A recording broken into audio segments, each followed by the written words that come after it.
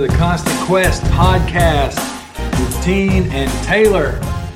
We got a rainy one coming at y'all today from Columbia, South Carolina. Sadly, we've got to report that we broke our streak of having a different location for every episode. We're on our first repeat here at my friend's house where I sometimes house sit and dog sit. I'm doing that again. So we're out here by Lake Murray in Columbia. And for this episode today, we do have a working title, which we'll get to in a minute. But before that, I'd like to say that this is a little bit of a birthday episode. I just had a birthday last week.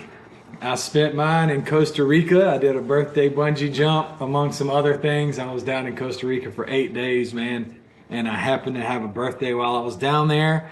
And also, Taylor has a birthday coming up tomorrow, right? Tomorrow. Yeah. Tomorrow. So, yeah. Which will not be tomorrow for them, though. So mine's the 13th. Yours is the 4th? Did I get that right? Yeah. Oh, yeah, true. That episode, they won't know. So, yeah. We'll have already both had a birthday back. Well, I'll let you take it from here. I've talked. What's going on? You want to tell a little bit about what we got going on today? So the episode today is going to be around fear.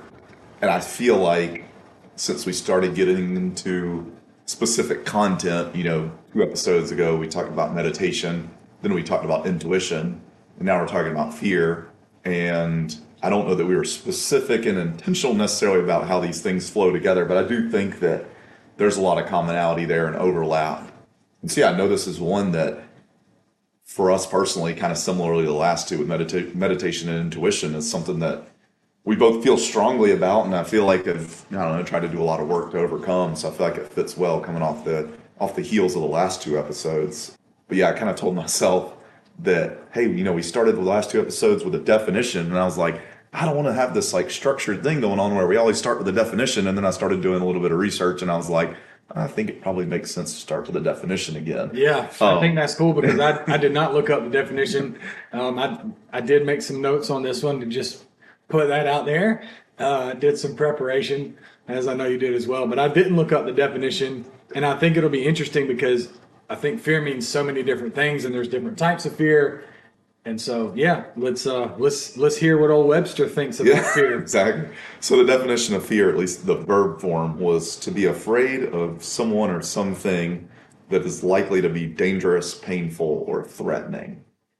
Again, whenever I have these definitions, I'm always like, well, that sounds right, but I also feel like there's pieces of it that kind of stuck out to me. And so the dangerous, painful, or threatening thing was something that kind of stuck out for me, which I'll probably get into a little bit later. But yeah, that's the definition. I know we kind of intentionally, I didn't read it to you before so that I could spring it on you and get your initial thoughts just so that we're not, feel like we're scripted or whatever. But yeah, so what did you think after hearing the definition? Yeah, I mean, again, I guess it makes sense. Like, I'm not going to argue with it and say that I think that definition's wrong.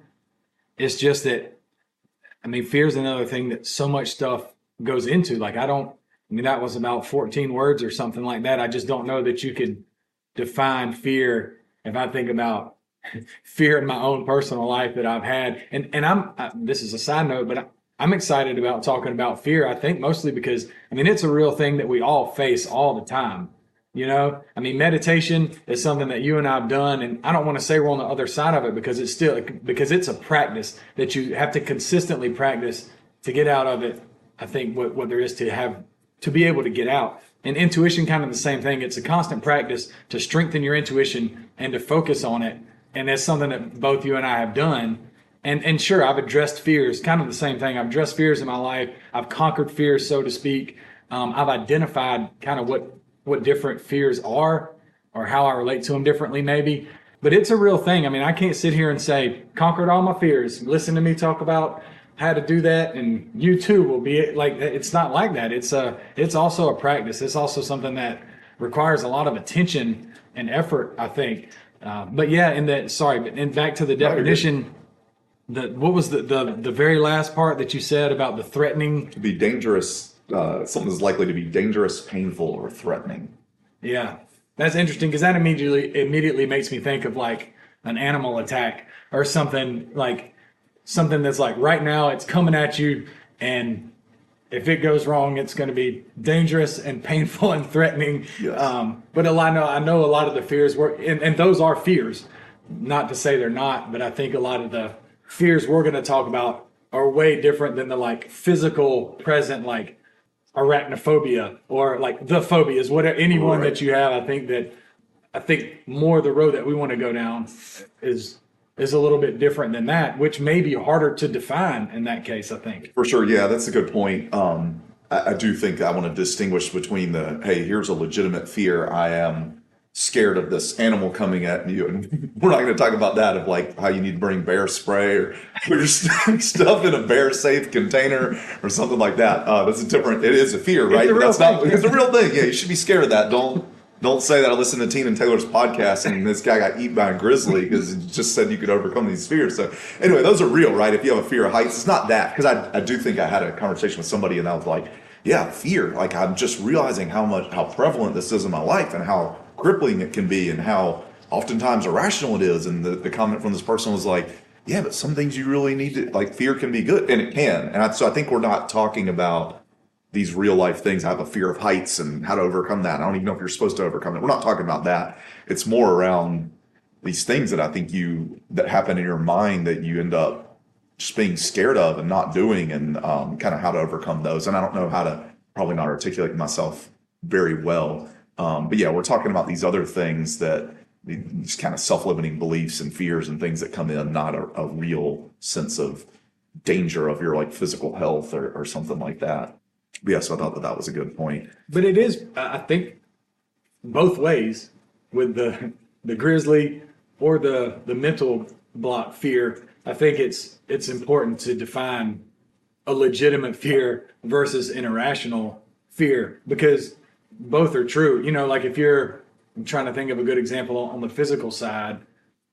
Like if you're hiking or something, like my mom would be fearful that I'm going to fall off the mountain. But if you're taking safety precautions and assessing the risk and all this, then like that's kind of irrational fear until you get to a point where it becomes a real fear. Maybe that's not a good example. I'm trying to think of, because we're still irrational about those at times. You know, somebody's like, I'm afraid of, man, I can't get a good example up right now on the spot.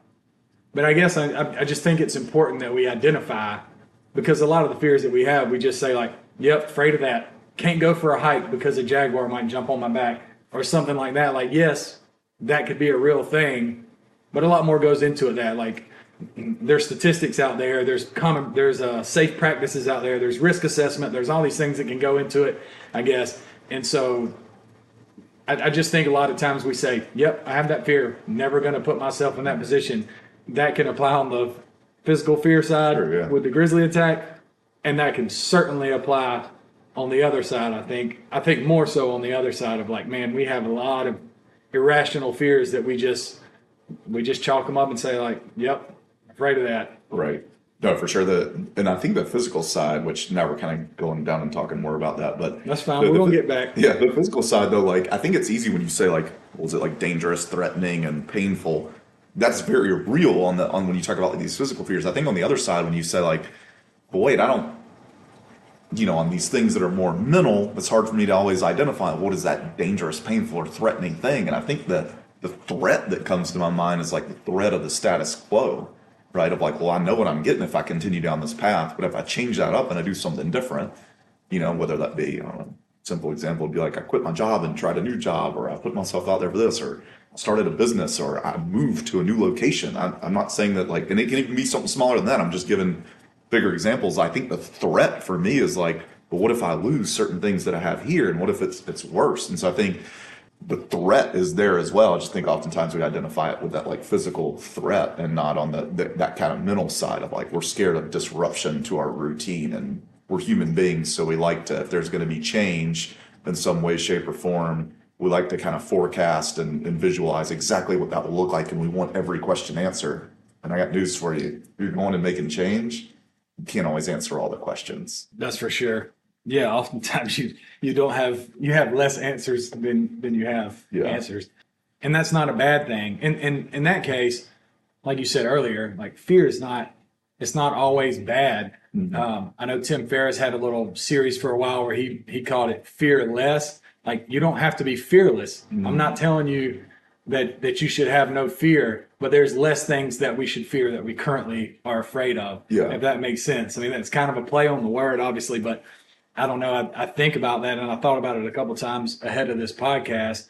Is that, yeah? I mean, some of it is healthy, but Yeah. man, we cripple ourselves. It can be, God, it can be so crippling in our daily life, and it can happen sort of without us knowing it sometimes. And then we wake up and we're like, oh my gosh, I've got myself in this little box because of all these things that I was just scared to put myself out there and go do. Man, yeah, this is actually in typical fashion sequencing up differently than I envisioned our podcast going. But I love the way you put that because the fear less thing, I think you had mentioned that to me a while back and I'd forgotten about it, but I'm glad you brought it up because I don't know, man, like I feel like overcome some things in my life that and started to challenge some of my self-limiting beliefs, which I think are all tied to like irrational fears. I've started to almost view, and I thought about this right before he got on. I don't know the best way to articulate it. The best way I can say it is I've started to almost view life as this like video game, right? Where it's like, in order to get to that next level, you got to beat this boss. And like that boss oftentimes is this fear that comes in. And so I've started to look at fear as almost in a positive way because it's that compass and guide of that exact thing that I need to go through to grow. Yeah. Right. And if that's not presented to me, then I'm not going to grow. I'm going to stay the same way. And there's something comforting about that, about living in my little comfort zone and not ever growing. But like that honestly scares the shit out of me. Right. Because like I want to grow. I'm obsessed with personal growth. I want to get better. I want to like learn myself better. I want to do new things and try new stuff. Like that's what I feel like life is for. And so staying in this box is scary as shit. So I've actually like started to look at when fear comes in, I'm like, oh wow, like this is another opportunity for me to grow. And that's scary. So I don't want to do it. I'm not saying I look at everything and I'm like, great, this thing that I've learned about myself, I now need to go do, or this action I need to go take. It's still scary as shit. But I know like what's on the other side of that now. It's started to like take steps in that direction. And I think once you start to do that, it becomes really empowering. And I don't know, man, it's just, it's almost become this game for me. Like, what's the thing today I'm going to be scared of? And like, well, maybe I should just do that thing. And it doesn't have to be like a crazy big thing. Yeah. Like the other day, I don't think I mentioned this to you. I did mention to you what I did, but I mentioned in this context, like, I just started my own business. And one of the things they wanted me to do was like, you need to go, one of my homework like assignments was you need to post a job rec for like subcontractors for your company. And I was like, oh man, if I do that, like one of the things they had talked about was going on LinkedIn. And I was like, I don't really want to go on LinkedIn because LinkedIn, I never like changed my old profile and I just kind of like pushed all that stuff to the side for my old job. And I was like, I knew if I went on there, I'd change my profile and then people would be like, oh, Taylor launched this fence company. I was like, and then if they do that, they're going to be like, well, what is Taylor doing? I went to school with these people and there's people in these big corporate jobs who had their MBA and like, what are they going to think? Are they going to think that I'm like, taking a step back in life? And it was all these like bullshit things of like me trying to like forecast somebody else's perception and fear of how they might view that. And I was like, hey, like, you know what? The old me probably would just sort of sat on that for like weeks and maybe not have done it. And that fear would have actually just grown to something that was bigger than that. But I was like, nope, I'm just going to do this. I don't care. I can't control anything else. I have to do it anyway. Like, this is who I am. I'm not worried about people's perception of me anymore. From that standpoint, like we've already overcome that. Just do it. And I like did it. And it took me 10 minutes. And when I got done, I was like, holy shit. Like all that stuff that I thought it was like so scary. And like these things, like it's okay. And it's like so empowering. I know that's like a simple example, but I actually want to use examples like that because when we talk about fear, people tend to think it's this big, huge thing. But I think these like little micro fears that we have, being able to identify them and overcome them is like so empowering. It's like this baby step that pushes you down that path. Yeah. And you get obsessed with the process of tackling those fears. And like you said, on the other side of it, it almost sounds ridiculous. And I'm not saying that your story sounds ridiculous. I'm saying that's a common thing. It's like, I just spent 10 minutes and did it. Whereas previously in my life, you may have waited 3 months and then it grows and grows and grows. And man, if you let that sucker grow, then it's almost insurmountable. Yep. And that makes it worse and worse and more difficult. And so, I think the lesson there, I guess, would just be that like, man, if we're actively just like chipping away at whatever is in front of us right now, like this one thing, okay, I can get outside of myself for a second, or I can just address it. Yep. Move on. I like what you just said a second ago about I've almost gotten to a point where like I don't think you use this word, but like crave the next obstacle, whether it be fear or a challenge or whatever. It made me think of David Goggins, the way that he says it. He doesn't necessarily always say fear, But he says it in a way of like difficulty or whatever. Like, I can't wait for the next thing, so that I have something to tackle and approach. And I think that's interesting with fear, because I'd read this quote, and it doesn't really apply to fear, but stick with me because it'll get there. I shared it with a friend of mine, and I'll just read the quote first, and then I'll kind of tell you my take on it. But it says, autobiography is only to be trusted when it reveals something disgraceful. A man who gives a good account of himself is probably lying, since any life, when viewed from the inside, is simply a series of defeats. And so I got to thinking about that, and I was like, and it made me think of Goggins in that way too, of just like, or even Jordan. Michael Jordan was like, I missed the game-winning shot 36 times or how many ever. Like, I lost this many games. I did all this stuff. And like, I don't care what anybody out there says, Michael Jordan's the GOAT. So if the greatest of all time could say, I have all these failures and all these defeats, but like, he's the best to do it, you know? And so like, why do we just stop after we have one little stumble or something like that? And so when I was reading that, that's when I told my buddy, I was like, well, and after reading that quote, does that mean that in some ways triumph could be in part defined as just an endurance of defeats?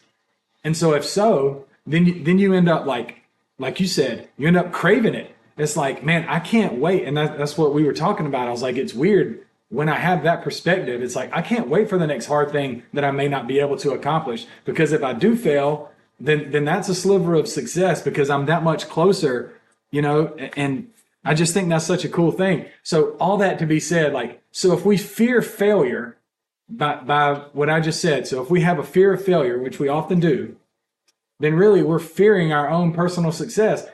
If the endurance of failure ends up becoming triumph or success, then by fearing failure, we're fearing our own personal growth. Right. I don't know if that, It does. I was just thinking about it earlier, and it's like, man, that seems ridiculous. Why would I be afraid of my own growth? But it's like, you have to endure that. Like, who cares? Right. Go out there and fail. Go out there and F it up. And I think that the challenging, I love that. I was like, holding back, because I've been listening to a lot of Goggins lately too. And like, I love David Goggins, and I've been going to the gym and listening to it. And I'm like, man, I love this. But he talked about that. He's like, people always want to be like, look at all the things that David Goggins does. And he's like, well, I look at myself and I'm like, you don't know that I couldn't read and I had a stuttering problem. And he's like talking about all the negative stuff, not in a bad way, but he's like, I know what that road looks like. You're just looking at me at this point down the road, right? And like, and he's constantly chasing more things, but you come into his life when he's 48 years old and doing all this crazy stuff. But back to your point about like looking at the failures like as bricks kind of building that house. I think the challenging thing with human beings is we always want to know, well, what's at the end? Like, if you told me I have to step here and this is going to be a misstep and that's going to be a misstep, but I can look right down there and see like 10 steps later, you know, there's something great at the end of it. Everybody's like, great, I'll do it because I know what's at the end. I think the challenging thing as human beings is being able to trust that self-growth process that, hey, even when you make a quote unquote misstep, it's not a misstep. Like, you're moving in the right direction. You learn and like you move forward. You know, it's like I saw this quote. It was like, I think I'd mentioned it before on here.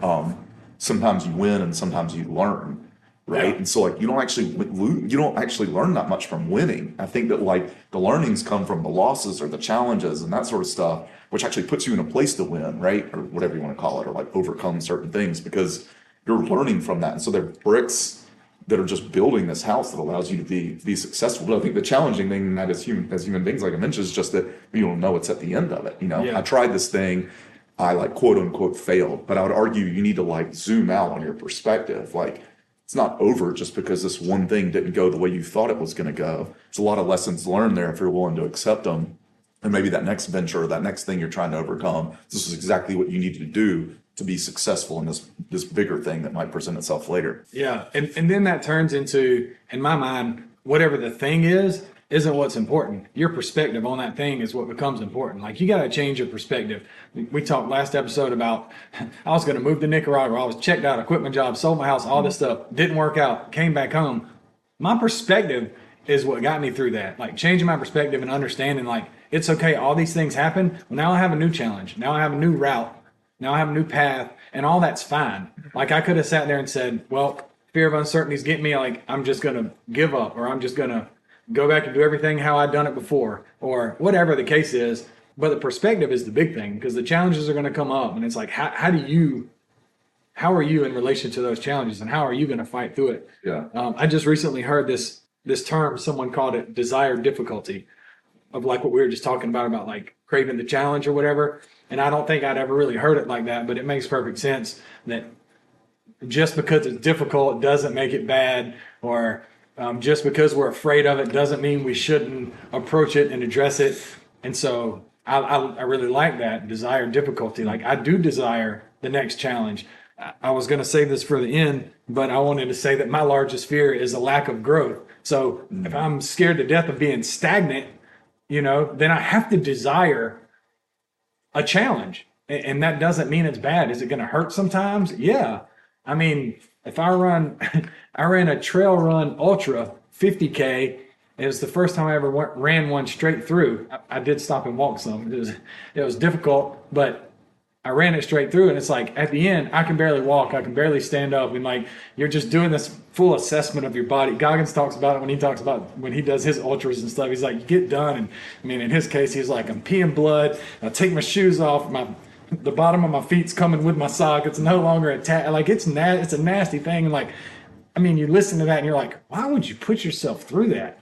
But then somehow, miraculously, or actually simply, you do something like that, and on the other side, it's like, man, now I have this whole new appreciation. And then I raise the bar to something different of what I can accomplish. And all that's just from like tackling the fear of a little bit of pain and challenge. Yeah. I've heard it put another way, like seek discomfort. Same way, just a different phrase. I always thought it was a good one too. But Yeah. you brought up a point that I think is super interesting. And I think it's something that I've continually had to challenge for myself, that not letting somebody else's definition of, and I actually have come to hate this word, success. I don't actually know what that means, to be honest. Is that just a title? Like, what does it mean to be successful? Do people like you? Like, I would argue that's not necessarily a good definition of success. You have a lot of money. You've been good at like your craft. Like, none of that is actually all encompassing for me of the way I want to live my life. And so when you said the way that the thing that you're going after is personal growth, then you've been already eliminated. Like, it's not a job title, so it's personal growth. It's not about money, it's about personal growth, right? And so I think when you do that, it's what we were talking about before of, like you said, you wanted to move down to Central America, right, to Nicaragua, and you took all these huge steps. But that end thing that you were actually like focused on and took all these steps to get there, that end thing didn't happen, and it actually ended up being good for you. But that's not what I wanted to talk about. I wanted to talk about all the other stuff you had to do to lead up to that. You had to kind of redefine what your life wanted to look like, got rid of all this like physical stuff, which I think can like weigh you down. And so at the end, that one kind of goal, like it wasn't there at the end. It ended up happening, but look at all like the growth that happened along the way. So the point I'm trying to make is like, if your goal is like personal growth, like you mentioned, and I'm the same way, then like the metric, you've changed the metric that we typically use in society to define people. Because people on the outside would be like, well, yeah, it didn't happen for them. That must really suck. And you probably looked at that and were like, well, yeah, like the end thing didn't happen, but these 9 steps that I took to get there have been incredibly empowering, and I've grown so much that like you use that to spring yourself forward into this completely other situation that you never thought was going to be there. And so I think the challenging thing for me is just to be able to say, I always call it running your own race. Nobody can tell you what makes you happy. And that is very hard where we live in a society where no matter who you are, like, we crave acceptance and we want other people to be like, man, this guy's doing well and he's doing these things and he's making all his money or he's got this like title.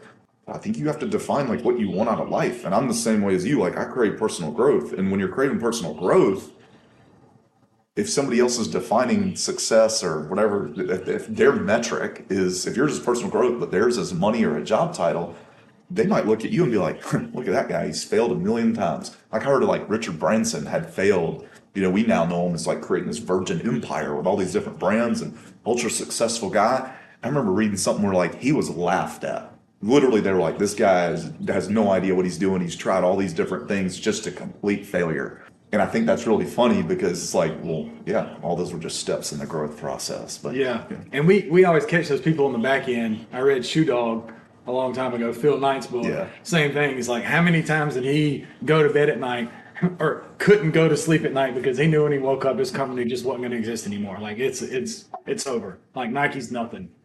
We know Nike is Nike, and we know Phil Knight is like Right. what he is. And yeah, there's just so many examples of that. Well, and what if Nike wasn't ever Nike and you didn't know it? Would I still look at this guy and be like, he's a failure? Like, what if for him it was like, I took the leap and I tried? And what if you failed at like all these different things? Again, your goal isn't tied to like a title or money or anything. If your goal's not tied to that, then what if I tried a million different things and you looked at it as like this business venture? I think it's the easiest one to use, right? I think there's other examples too. Like this business venture, quote unquote, failed. Well, failure is like somebody else's definition of it. You know what I mean? Like, what if I just tried all this different stuff throughout my life, but I felt like I was growing significantly personally? Again, your metric is different. And I think that's really hard for people to understand. So everybody wants to look at it and say, like, if you're doing this thing, then you want like, you want whatever, like acceptance from other people, or you want money and stuff. And I think when you start to challenge that and it's like, nah, I just want to grow as a person, I think it's hard for people to understand that sometimes. Yeah. And unfortunately, because of this societal norm that there is, or this definition of success that other people place on us, but we view it as like, man, all right, success has to mean this. And we've created all these boxes for people. So in the infancy of it, like in the very beginning stages, we have this fear of inadequacy, right? And so because of all those things, like we see all these labels through the media and in society and throughout all the structure of our childhood. And as we're growing up, it's like, you got to be all these things. You got to, like, we're placing you in this box or whatever the case is. And success is this. So ultimately, like, if you go this route, this is the right route. And if you go the other route, that's the wrong route. What, because you didn't go that route or because a couple of other people didn't? I don't give a shit what everybody else did. Yep. Now I don't, but I did. I cared big time because that's what I was conditioned to believe. And so this fear of inadequacy that I had, and that we probably all have to some degree, it makes you not try all those things. It makes you not seek personal growth. It makes you not be your own individual person, because then you want to be like everybody else, because that's what we're kind of like cow herded to do. It's just like pushed in this direction because this is what's right or good, or this is what success means.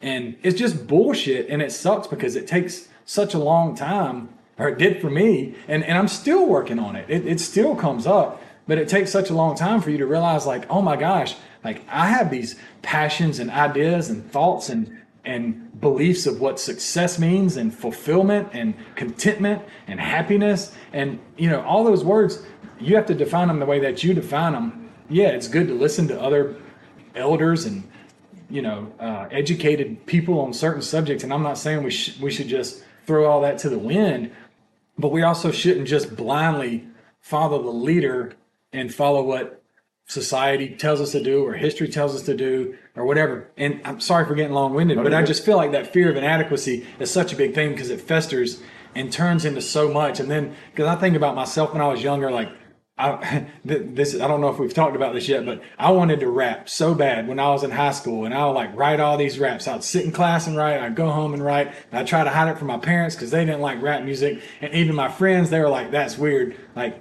Teen's not going to be a rapper or whatever." But that was my passion. Like, I wanted to write, whether it wound up being music or anything. Like, that's something I enjoyed doing. But everywhere I was in the culture I grew up in, I felt like, okay, this isn't the cool thing to do, or this isn't what I should do. And so I like basically put all that on the shelf for like a decade and a half, because like, oh, well, I have to go to college and get a business job and work for a company or a corporation, which I've done to this point. And guess what?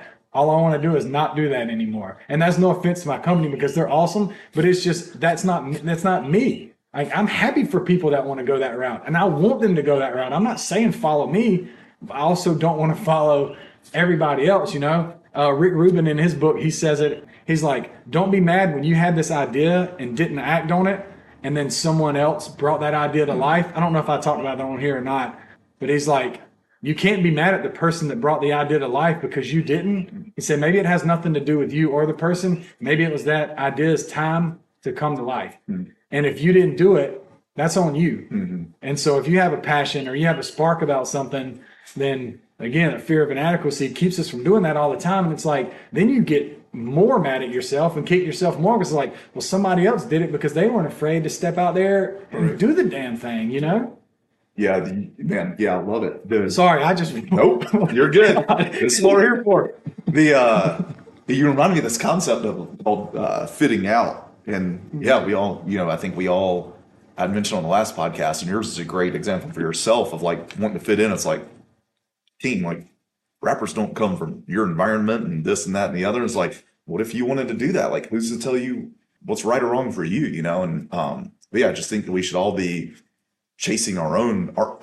Like, why do we shouldn't just be, I'm not doing a good job explaining myself. We shouldn't just be craving to be like in this line, like you said, just like cattle herded and we're all like living similar lives. Like we should embrace our individuality, like your creativity, all these things like, wow, I think that's really cool that like you're trying to do something new and learn. But I think that like when you're younger, yeah, you're just forced down this path of like, nah, it's not realistic, man. This is just how it is, And it's almost like somebody just takes your dream and throws it out the window and they're like, come back to reality, man. It's like, no, that's exactly what you should be chasing, And it's frustrating to see that because I think that, I don't know, I think there can be people that maybe you like look up to when you're younger. And it's not to say that people are, I don't mean this like a person is bad if they do this. I just think that everybody needs to go down that process of like learning about themselves. And I don't, there's some people who might not have done that. And if you look up to them when you're younger, it might be like your friend's dad. And it's like, that's not realistic, man. You need to do this and you need to go to college. And I'm not knocking any of these things. It's not what I'm saying, right? It's like college is good for a lot of people and that sort of thing. But what if like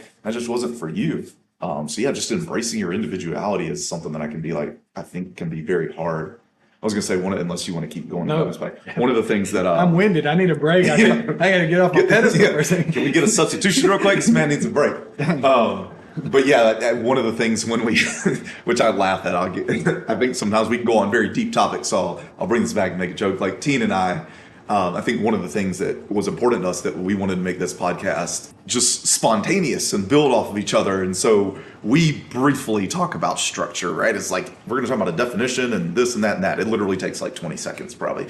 But before we got on here, we were doing this elaborate rehearsal process that I just mentioned. And he had mentioned something. I was like, man, I love our podcast because I feel like I've got things that build off of that as well. But the thing that I wanted to get at that we touched on briefly on our rehearsal process was kind of just this process, at least in my mind. You had explained it differently we talked about fear, but in my mind, as I started to think about it, so I think there's two different buckets of fear. And this is, I would say these buckets are, actually, it's related to what we talked about before with kind of these big physical threats versus these other things that we've mentioned. And so one, I would say, of these buckets I describe as like a rational, I'll even call it a concern.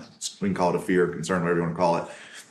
And that might be like, well, hey, I do feel like I should quit my job and do something different. It's like, well, there's a rational concern there that like maybe your income is different. You're taking a step back there and maybe you have a family to support or bills to pay, right? That's rational concern. I think the other one, though, that I'm really passionate about is these self-limiting beliefs that get created as you start to go down that road that you had mentioned, and you're just a cattle in line, right? And you're not stepping out.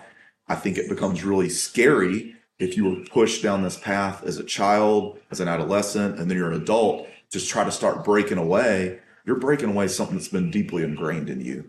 And so for me, both of them, I think, and I'll stop for a second because I don't want to go too far down the path. I know you got stuff to touch on as well, but those were two buckets two of the different fear buckets that I thought just how to cut up fear and say, hey, these are two very different things. And I do have some ideas, which I'll get into later, thoughts around like, well, if those are fears, like how do you alleviate both of them? And I think those approaches are different. I don't know if you had something specific, but I mentioned earlier, if I did, I already forgot it.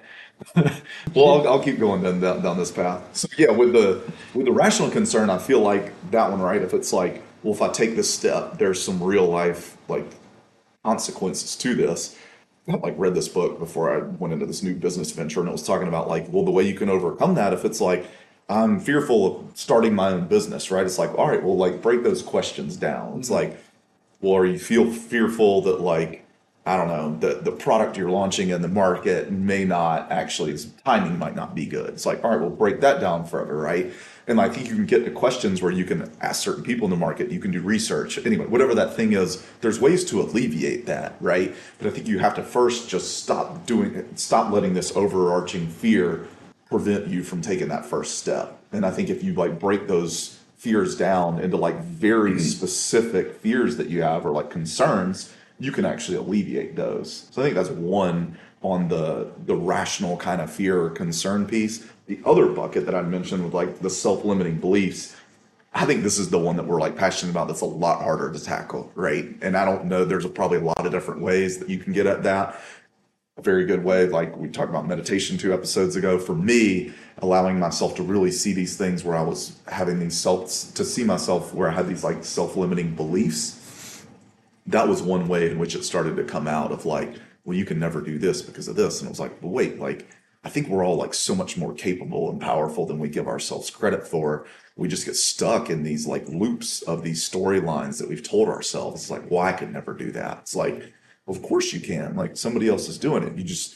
But doing that work to have the awareness to realize it's a bullshit, irrational, self-limiting belief. And I think that's a lot harder. And I get a lot of that out of like, spending a lot of time by ourselves, like we had talked about, whether it's through like meditation or go running. I'm sure that's another good one. Like I do think that physical exercise, everybody wants to talk about the physical benefits. I think there's a lot of mental benefits of like you're literally overcoming things that you couldn't from a physical standpoint, but it also just kind of strengthens the mind. But yeah, I think those 2 buckets for me were the way like I break down fear. I mean, you mentioned meditation, and I mean, I think about, well, that was one of the things that I thought about when I was preparing for this was like, if it's an ongoing practice, like it's something that's going to continue to pop up in your life. It's not like you just tackle fear. I think first you identify them, like you're doing here. You're saying like, okay, I have all of these self-limiting beliefs. I have all of these things that have crept up, that have sort of crippled my growth in some ways. And so then it's like, all right, well, how do I put better practices in place, and how do I address those fears? I mean, so if I would say like, I don't know if coping mechanisms is even the right word, but like how to address those type of fears or whatnot. But I mean, I think the mindfulness is huge. Meditation is huge because, again, to me, it's like it's so much about your perspective, because it just changes the way that you look at stuff. It's like we get just so caught up in like, I'm afraid of this, so I can't do it. And it grows and grows and grows. And it's like, well, hold on. Why am I afraid of this? Like, let's define what I'm actually afraid of. I heard something one time. It was this lady that paddled through the Northwest Passage that goes up like near North Pole in northern Canada. I think that's what it's called. But anyway, she was doing this like 45-day kayak backpacking trip, and there's a bunch of polar bears up there. And she was like, a fear of a polar bear is a real thing because they'll kill you in a heartbeat. Like they're just ferocious creatures or whatnot. And she was like, but I got to this point where like I couldn't continue to progress on my journey because of the like fear of the potential of what may happen if I come across, like I saw some polar bears across the water, and so I know they're there. And all of a sudden, like when I lay down in my tent, I just assume that they're attacking my tent and clawing me to death in my sleep. Sorry, that's graphic, but what her take on fear was, and I thought it was interesting. She was like, a lot of times we're not afraid when the actual thing that we're afraid of is happening. We're afraid of the potential, right? And so she's like, and so I just made a decision one night when I was there at my campfire, and she was like, when my life is in jeopardy, it's fair for me to be afraid. Mm-hmm. Until that moment, I'm not, what am I afraid of? Like if I'm just sitting here at my campfire cooking my dinner, like yes, there's polar bears out there, but like I'm not in immediate danger.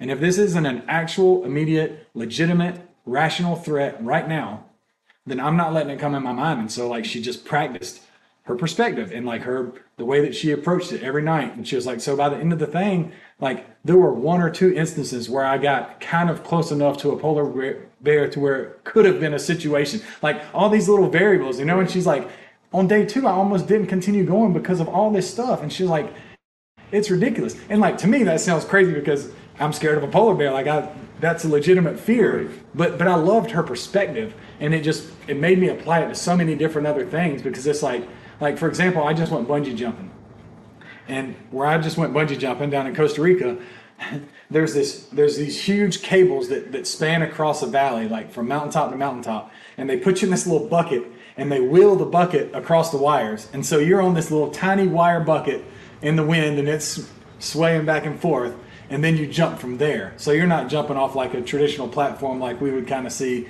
or like I had in my mind. Anyway, but this is the way that I address it. I'm like, once I get on that bucket, I'm going bungee jumping. So like while I'm riding out there, there's nothing to be afraid of from when I step on that bucket until right before I jump. I'm like, All right, the jump is what I'm afraid of. I'll allow myself to be afraid when I jump. Okay. So until then, I did some breathing exercises. I did a little meditation.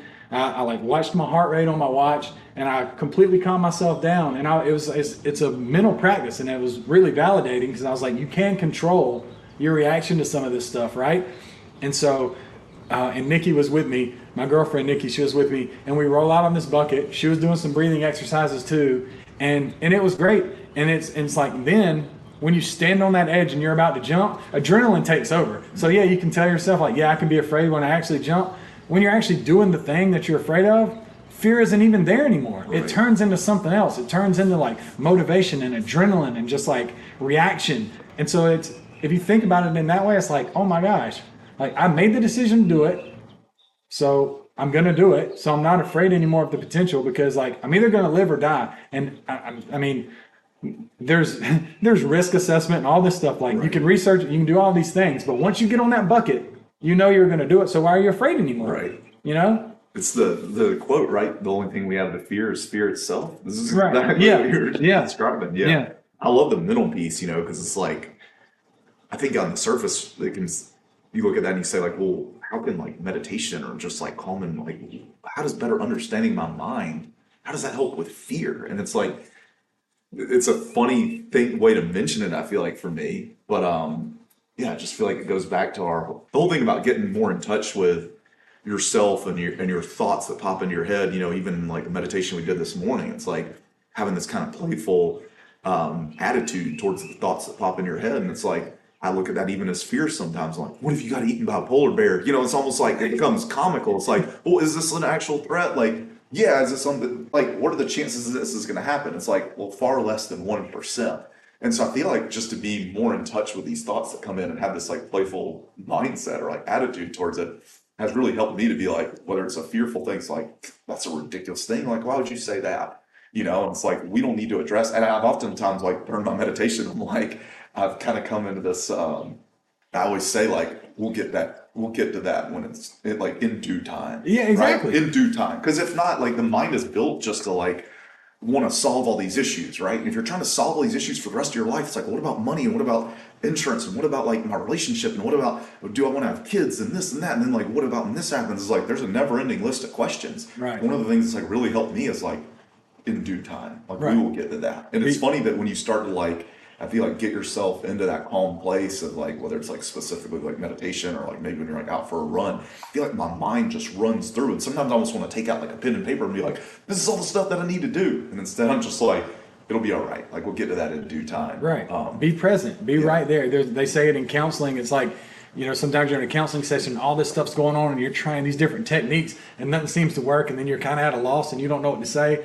They suggest when that happens, just be in the room. Look at your client that's right in front of you, and what are they showing you right now? Like, what is the immediate presenting problem? And it's like, man, that just sounds so simple. Why do we forget about doing that sometimes? But you would just go down this road sometimes, and you sort of forget to just like be present and address, like the polar bear example. That lady said, I'm going to address what's in front of me right now. If that polar bear gets there, then I'll address it then. Yeah. And that will be a legitimate fear. But until then, it's not. It's just, all it's doing is just clouding my judgment and manipulating my thought process. Tim Ferriss has a really cool TED Talk, and we'll link it in the show notes if you want to check it out, because I'll butcher the whole thing, I'm sure, if I tried to recite it. But he talks about what he calls it as fear setting, and he has this little process where he like writes down, the potential action, what he wants to do. But what he says in this TED Talk is he says, sometimes it's more important to define our fears than to define our goals.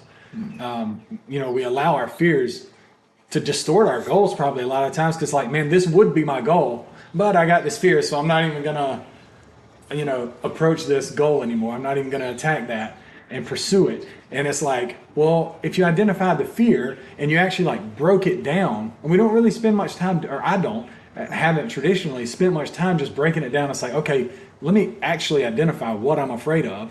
And then when I say, okay, what is the likelihood of this actually happening? And like, what if it happened? What if it really, really happened?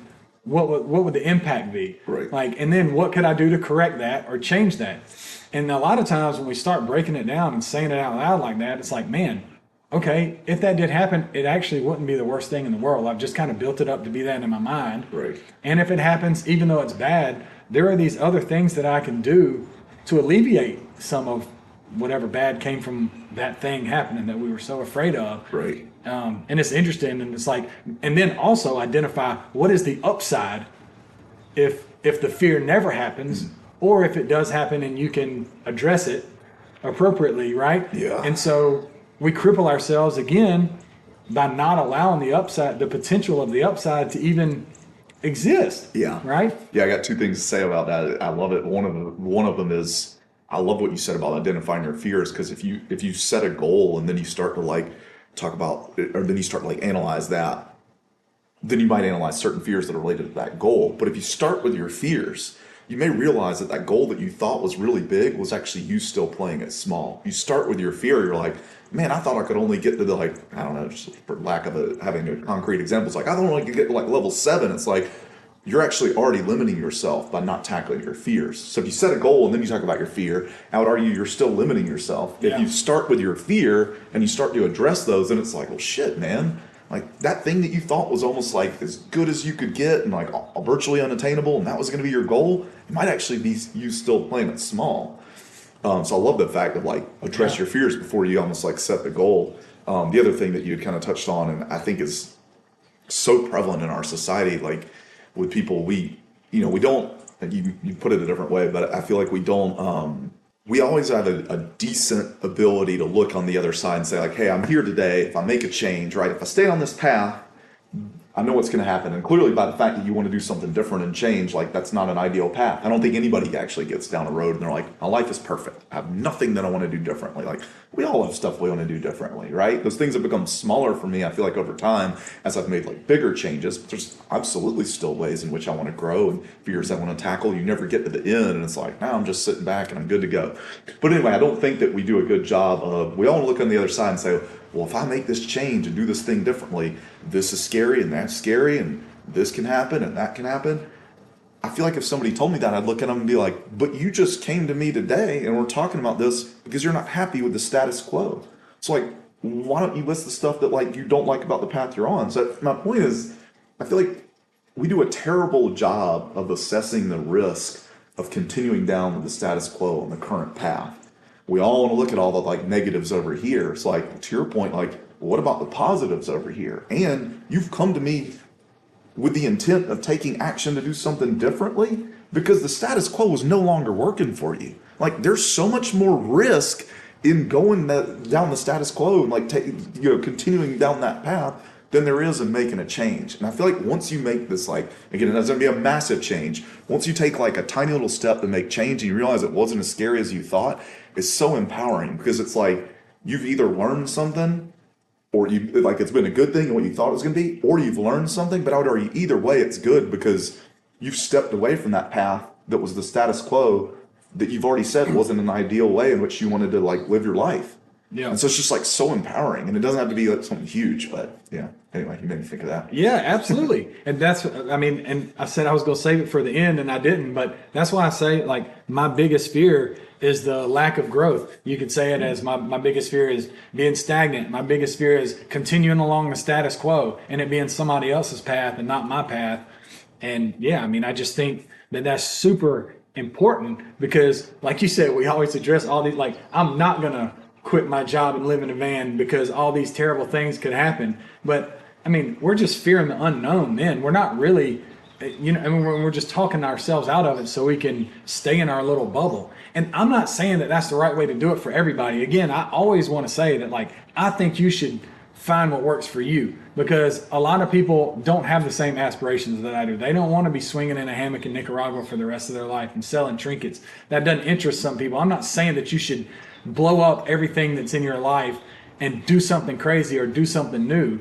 But I do think that, to your point, like what you just said, I do think that you have to look at the trajectory that your life is on, and do you want it to be that in 20 years, 30 years? Do you want it to continue on that line? Or are you constantly saying, well, one day I'll whatever, or maybe in my next life I could whatever. Like a friend of mine texted me the other day because, like I said, I was down in Costa Rica for 8 days and we were doing bungee jumping and rappelling down waterfalls. And I mean, it was a great trip. It was like Instagram worthy trip, I guess, if you want to say, or whatever. And so like, I had a friend reach out to me and she was like, I just told my husband, when we die, we're coming back as you and your girlfriend next time. And I was like, wow, do it now. Like, if you really mean it, you know? And I think that was her way of just saying, like, y'all are on a really cool trip, and I appreciate that. But my response was just like, don't wait.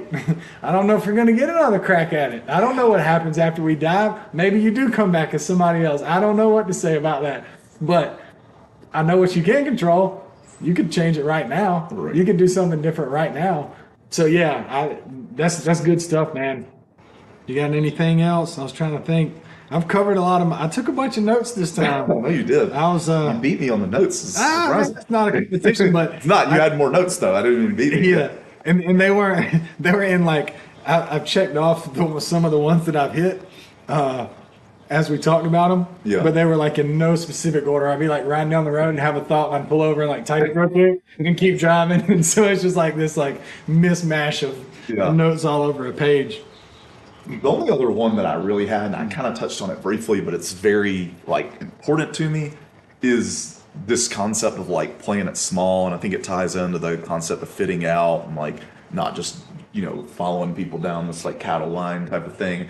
I don't know, man. I feel like to some degree we're all playing it small in this world. Like the things that we think we're capable, these like self-limiting beliefs we have. And so I don't know, we live these lives in whatever way you want to define that are less than what they could be or less aligned with like who you really are.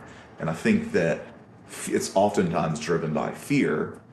And yeah, I just think that like it's hard to really get in touch with that.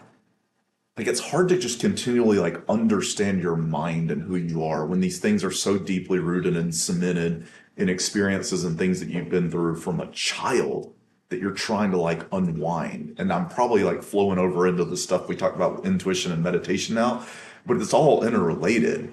And I think that like once you start to do that, it's like, oh wow. Like for me personally, as I started to like go down this path, like maybe in a deeper way over the last year than I had before. I'm not going to say I like started the last year. I think there's other things that I was doing.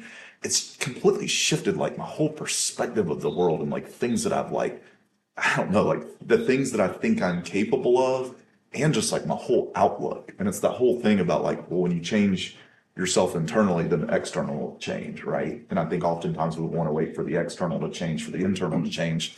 And that's actually backwards.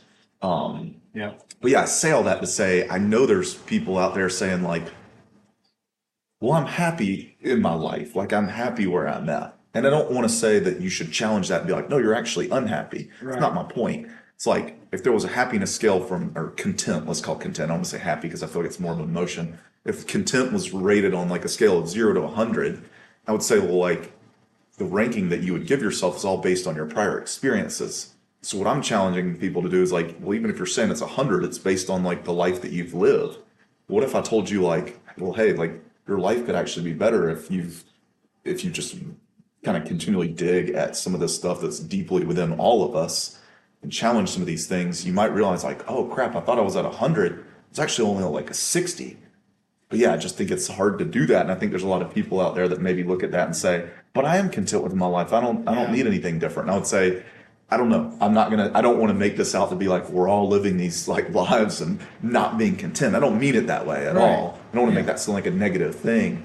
I just think that like the obsession with personal growth is something that like, I don't know, we can all improve our outlook. We can all challenge ourselves. We can all overcome these fears. And I think when you do that, it helps to like alleviate some of this like self-limiting beliefs, living small and that sort of thing. But yeah, I agree with that because I mean, I think we're all conditioned to stop at the first point of any resistance, right? Like we want it to be comfortable. And so if we get into something that's hard or challenging or difficult, then a lot of times we're conditioned to just like, oh, I don't want to inflict any pain. So I just stop. And it's like, man, I'm not sure that that's the right approach.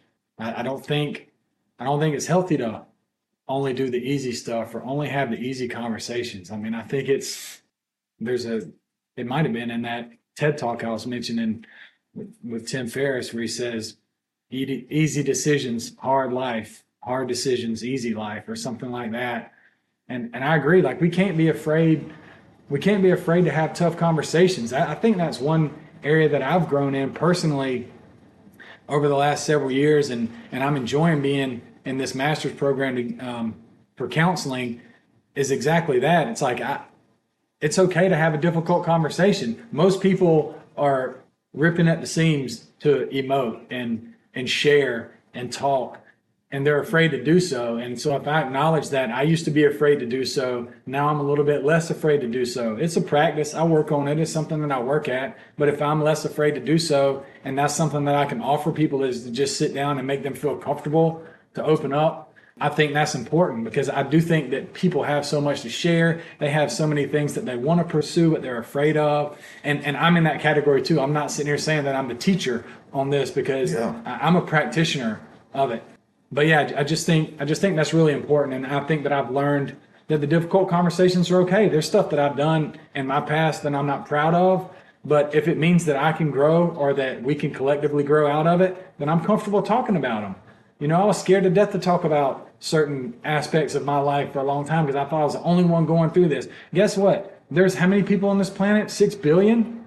Chances are somebody's probably, not to minimize what you're going through, but chances are somebody's gone through what you're going through. Somebody's addressed it. Somebody's come out on the other side of it. Somebody's got some coping mechanisms in place.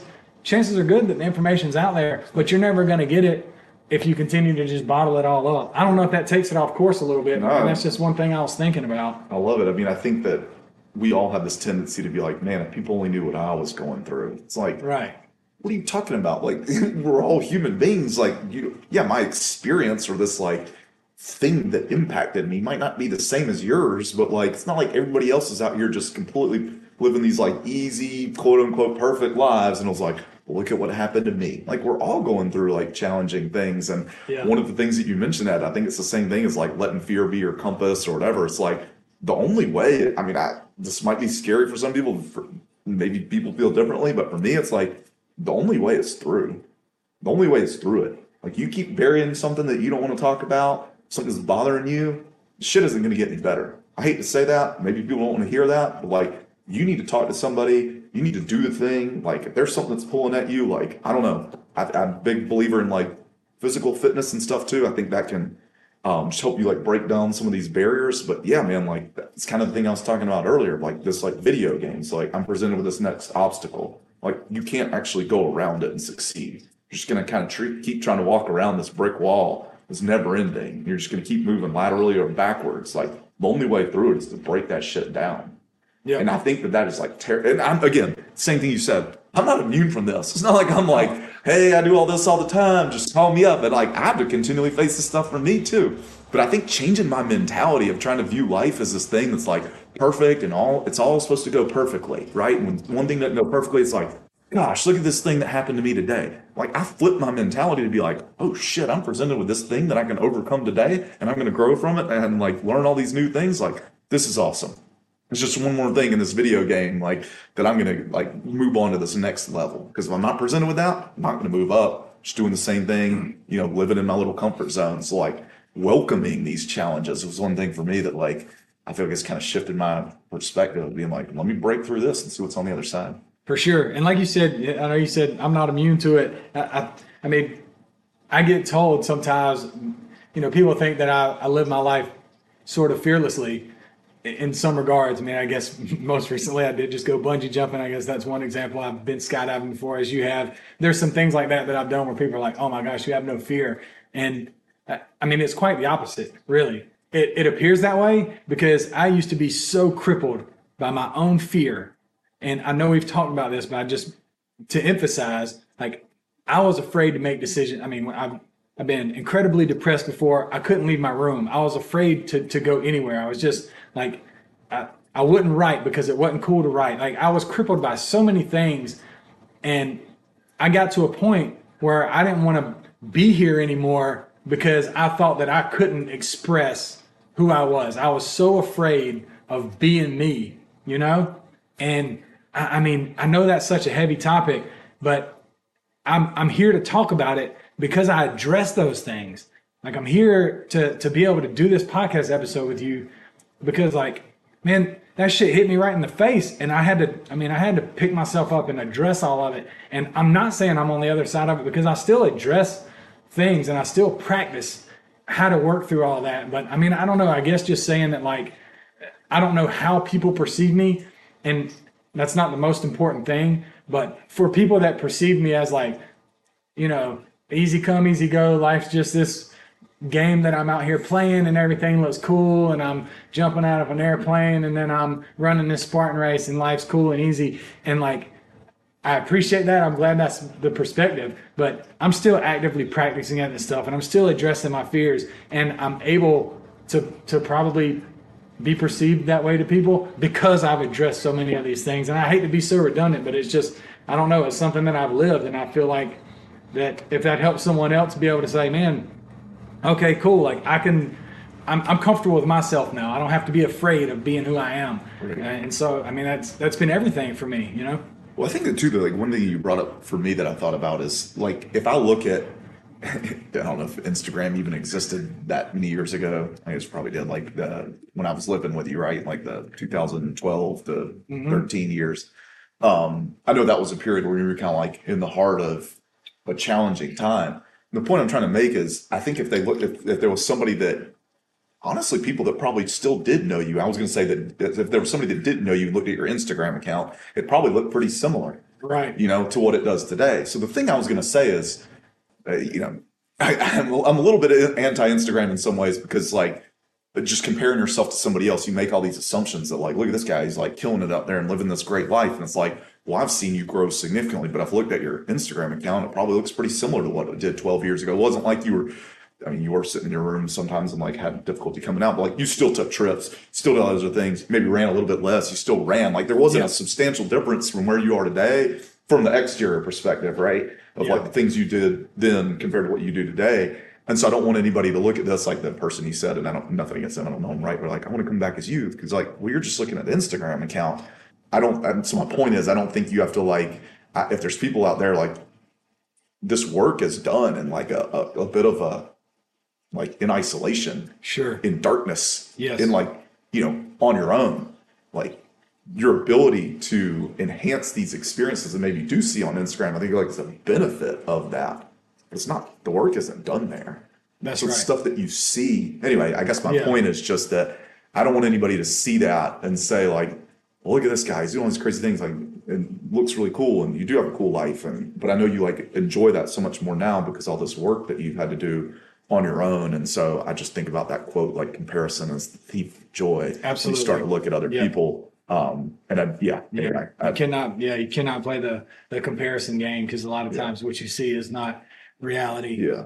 For sure. Man, that's good stuff. I didn't know all where this was going to go today, but again, great conversation, man. I really enjoyed it. This was a good one, as they all have been. Man, yeah, I feel like we're all over the place today, but I think it's hard when you start to have topics that have a lot of overlap. And I know we weren't intentional necessarily in the way that we structured this, but I do think, I don't know, there's just common themes, and it's like all these things are relevant. We all go through them, which I think is just interesting that, as human beings, we all are faced with these challenges. But it's sometimes be hard to talk about, and I feel like sometimes I don't adequately like express myself, because it's very hard to say like, I know my mind, and these are the things that I learned, and this is how I learned it. It's not like a tangible thing. If you told me like, how do you like build a car from the ground up, I could be like, well, this is the engine and the chassis, and these are the wheels, and like do this. Like stuff that we talk about is like very hard sometimes for me to articulate. But and it's raw and authentic and real, and I think that's the nature of it. I would rather it be that way, as we've said before, than to feel like we're following a PowerPoint and just checking off boxes. I think this makes it real. I hope. I mean, I get something out of it. So for sure, I'll define that as a success. Yeah. In my perception that way. I don't know how other people define it, and it is what it is. Hopefully, other people get something out of it too. But I certainly have. So yeah, I love that you said that, and you made me think of it earlier, and I didn't mention it. It kind of goes back to your I'm chasing personal growth. And I think that's very, I mentioned before that it's very hard, but I think the podcast is another example of that. Like, how many times have we heard people that we know or somebody else say, like, well, how many people have like listened to your podcast? And it's like, I mean, I guess there's some level of concern there because I feel like if this can help somebody, then I want somebody to listen to it. But that's my driving force of like helping people. It's not, oh, if we get more listeners, maybe we can quit our day jobs and then we just like retire on this.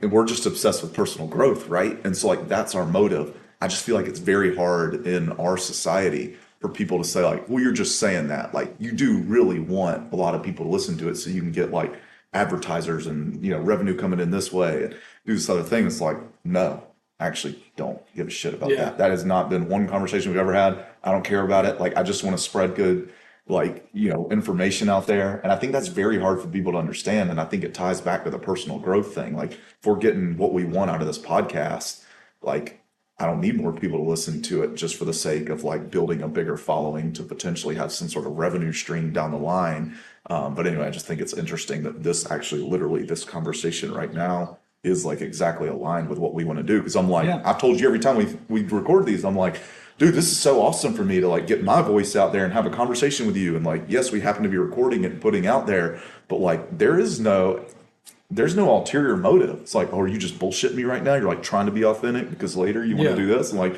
nope, don't care. But yeah. And I've gotten some good messages over the last couple of weeks too, from people, when we started this, I think on episode 0, we said one of the driving forces of us doing this was because I don't feel like we don't feel like a lot of men and maybe potentially men in the South, which is our demographic, are comfortable expressing emotion. It's not something historically that our demographic talks about. And so we're both pretty comfortable talking about it and felt like it may be worth sharing. And I sort of approached it as like, not that other people don't have emotion, because I think everybody has it, but it's just not something we talk about. But some of the recent messages I've gotten from people that I do know that have been like, man, I really appreciate y'all talking about that, or like it's cool to hear people dive into those subjects. And again, the numbers don't really matter to me, but getting messages like that do matter, and it's cool to know that there is a need and a want for people to hear conversations like that. So for me, it's very validating. Yeah, that's awesome, man. I like that. You saying that and you hadn't shared those messages with me, like that has deep meaning for me because one of the people, I don't want to mention people's names, so they don't want me to, but they had reached out and said like, it was a woman. And she's like, there's such a need for this in society because I see kids in high school like literally committing suicide. I see like fathers with families like committing suicide. And am I saying that like our podcast like solves that?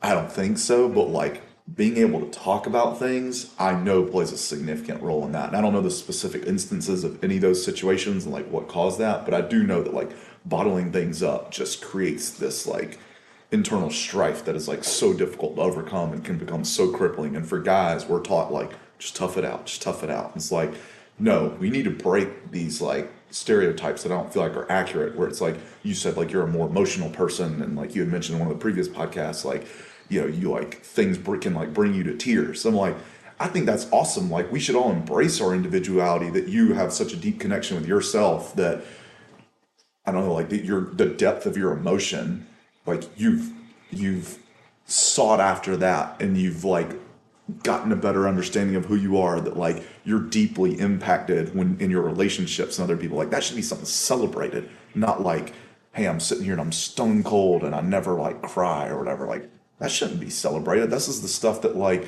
perpetuating all these like negative things about. I think this is like, I don't know, this term's been thrown out loosely nowadays. To me, this is like the toxic masculinity type of thing, like you should be celebrated for that. Like it's strength to talk about your emotions, not the other way around.